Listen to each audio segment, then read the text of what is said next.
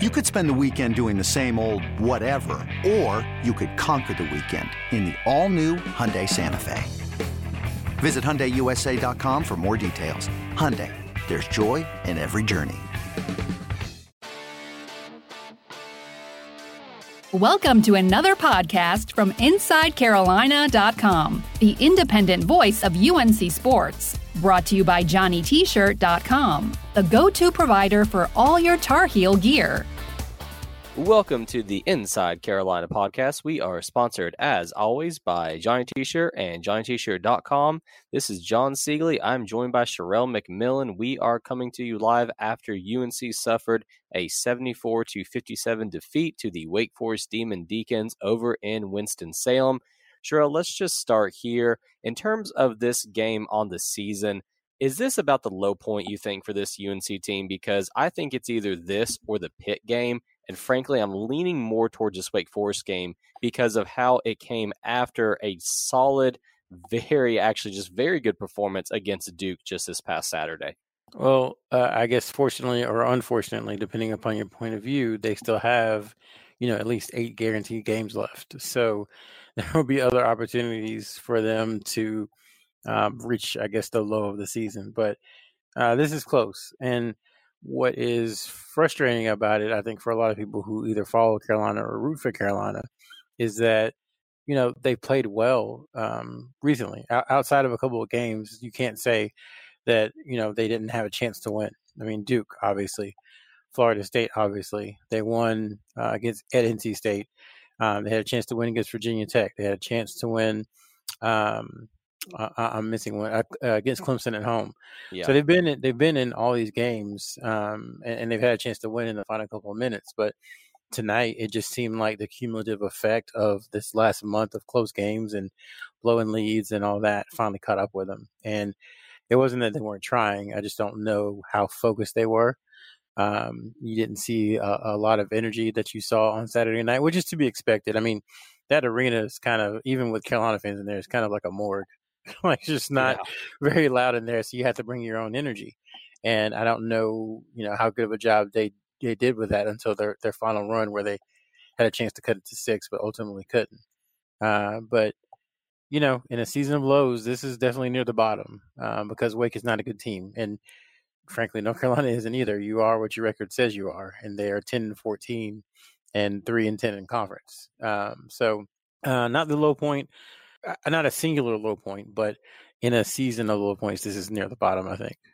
Yeah, about the only thing you can say that saved it is that UNC was able to make the run in the second half. Like you said, they cut it to 10, had the chance to cut it to 6, actually, but unfortunately, Keeling missed that three-pointer.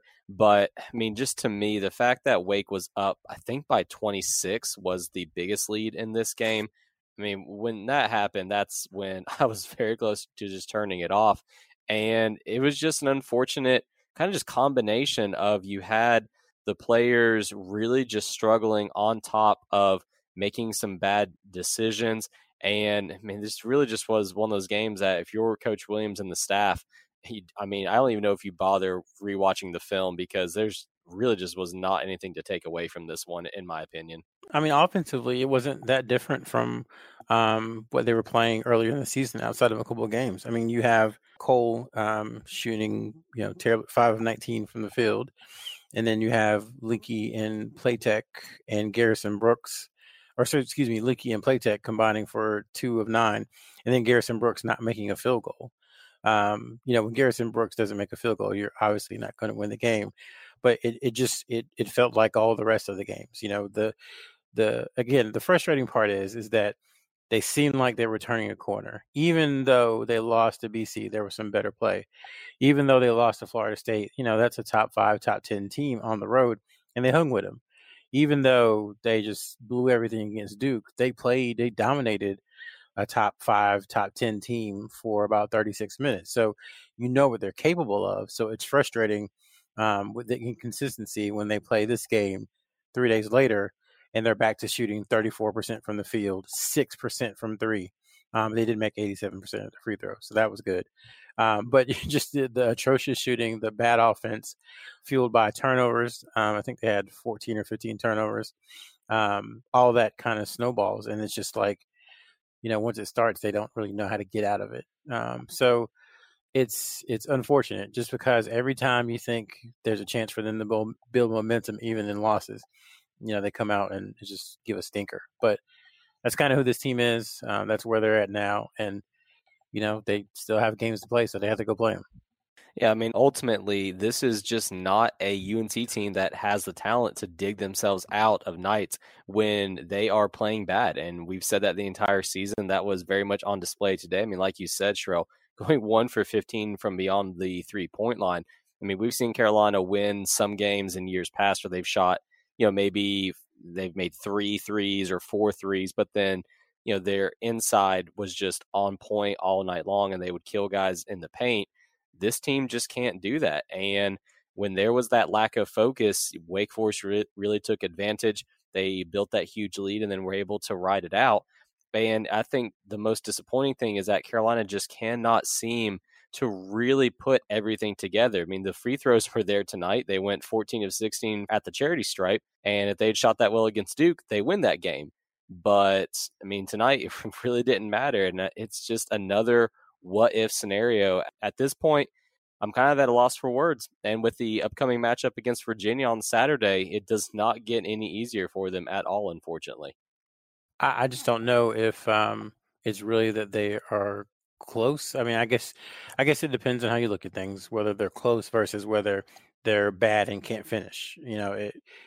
I guess people with a more sunny disposition would say that they're close, and people with a more cynical view of the world would say, well, they're bad and can't finish.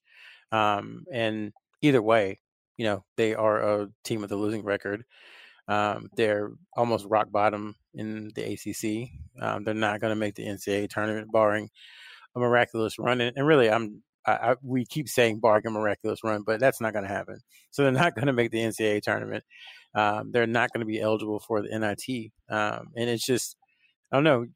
It had been hard to see this coming at the beginning of November. I think everyone realized they were going to take a step back with, losing Kobe and Nasir and Cam Johnson, Kenny Williams, and Luke May. When you lose 5 guys like that, you're obviously going to take a step back. But I think most people thought it would be, maybe a 8 or 9 seed, something like that, versus, probably Roy Williams' worst season as a head coach. I don't think it's close, actually. It will be his worst season as a head coach. And it's just ironic that it happened the year he had the high profile point guard who, was going to get attention from every network, and they have the all access show. It's just a strange year all around, with so many injuries and so many crazy finishes where, just one more play here or there changes things. It's just been a weird season. And I wonder, you start thinking about it mentally. We've said on this podcast and on Coast to Coast about how they've been able to find a way to kind of get themselves lathered up for a game time and time again, no matter how much heartbreak was in the previous game. And I just don't know how much they have left, because it's just been, like we said, a long, crazy, trying year. Yeah, I mean, it's really difficult to see how they can turn it around at this point. I mean, we have really applauded the team on their ability to pick themselves up off the floor, but I don't know what's left in the tank at this point, Sherrell. I mean, let's go ahead and wrap it up with this. Well, tell you what, before we wrap it up, let me put in a quick word from our sponsors, Jon T-Shirt and JonT-Shirt.com. They are where you can go to get your Carolina gear. If you do need any gear for the basketball season, for the winter or the spring, Johnny T-Shirt has you covered. Also, baseball season is about to start. You can get some of the Carolina baseball jerseys, which I absolutely love. I think those baseball jerseys are some of the best looking just uniforms in all of sports, frankly. So if you need that, you can head over to Franklin Street, where Jon T-Shirt has been in business for decades. They have the absolute best customer service. If you can't make it to Franklin Street, you can always shop online at JonT-Shirt.com, where you can get the same great customer service and the same great selection. And also, if you are a subscriber to Inside Carolina, you get 10% off of your orders either there on Franklin Street at Johnny T-Shirt or online at JonT-Shirt.com. You can get that 10% off code from the Tar Pit Premium Message Board or the Basketball Premium Message Board. So that's Johnny T-Shirt and JonT-Shirt.com, your place to go for Carolina gear. Since we're kind of being extemporaneous and just, there's not much to talk about the game. Johnny T-Shirt, I have a story, which is I think let's hear it. I think our readers will find it interesting, and listeners will find it interesting. So obviously Johnny T-shirt is the place to go. We tell you that in podcasts all the time, but it has a reputation nationally. And so it was National Signing Day this past November, and the parent of one of the North Carolina signees, I won't tell the name, needed some Carolina gear for signing day because they were going to take pictures and there was going to be a big show and everything, and they wanted to be in some Carolina gear. So they call Inside Carolina, they call us up and say, hey, can you help us out? Where should we go? Can they get it here overnight? Because we need it tomorrow, blah, blah, blah. So we get them in contact with Johnny T-shirt. They take it from there. And the next day, sure enough, at signing day was that parent in a Carolina hoodie. And it was just tremendous work by the Johnny T-shirts folks to, one, find something that they liked, two, get all the information, get the address, and then able to ship it overnight to that parent. So just, kudos to Johnny T-shirt, because that parent was excited. He was like, man, next time I come to Chapel Hill, I'm going to go there because they did me right. So just a fun story about Johnny T-shirt. That's awesome. And for everyone that was at the signing day party, which was over there at the Hickory Tavern in Carborough, John T-shirt had a ton of swag there. I think the response from people was that they really appreciated it as well. So yeah, John T-shirt, we could talk for the entire podcast about how awesome they are. And it's like you said, with a game like what we just saw against Wake Forest, maybe people would prefer that. But let's go ahead and wrap this one up, Sherrell, with the talk about Virginia, who are coming up. How do the Heels get a win against the Cavaliers? Because, Virginia is not that good this year either. Carolina's, their struggles are obvious at this point. We know that Virginia is going to try to suffocate them offensively. How do they turn around, or does it just come down to having to execute and hope that the shots actually go in for this one? Yeah, I don't think anyone should be expecting a victory, even though the game is in the Smith Center. That always helps. But just Virginia, their style just gives North Carolina fits, even when North Carolina had great players. There was a team that had Justin Jackson, Joel Berry, Theo Pinson, Kennedy Meeks, Isaiah Hicks, Nate Britt, Kenny Williams, Luke May, a team that had all those guys on it and they were playing that I think barely got over 40 points. So obviously Virginia was better too. But, the point stands is that Tony Bennett's system and the way Roy Williams likes to play is a very good. It's not a good fit for North Carolina, I should say. So I would expect, like you said, suffocating defense, a really ugly, boring, kind of quick game where there aren't many fouls called, even though there are a lot of fouls committed, where there are a lot of bricks, a lot of long jump shots, and against Virginia, you just kind of have to hope that if you take 23s, that maybe 8 or 9 of them go in, and you find a way to win that way. Other than that, I don't really see a path to victory, just because of the confidence now waning after 4 straight losses since Cole returned. So that we thought that might kind of ramp up the excitement for Carolina basketball and ramp up how the players, their energy and all that. But they've lost all 4 games he's played since he came back. So I just don't see a real path to victory. Again, barring something crazy where they just shoot out of their minds or play over their heads like they did on Saturday night. What you're saying is that there's going to be a lot of rebounds in this game coming up. Oh, yeah. Well, I don't know. You have to get a shot up to get a rebound, and against the way Virginia plays, it's difficult to even get shots up that aren't long twos. So we'll see. Like I said, I don't really necessarily see a path to victory, but maybe they can surprise us. Yeah, Carolina has done that a couple times this season. The Virginia Tech game comes to mind as a game that everyone wrote them off on, but they were able to come back and make that one close, just couldn't pull it off, and that's kind of been the story this season. But I don't think we need to spend any more time talking about this game, Sherrell. It was a bad loss to a bad opponent on the road, and Carolina has to pick themselves up off the mat yet again quickly for a turnaround.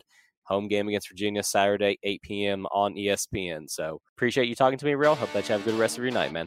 Yep, you as well.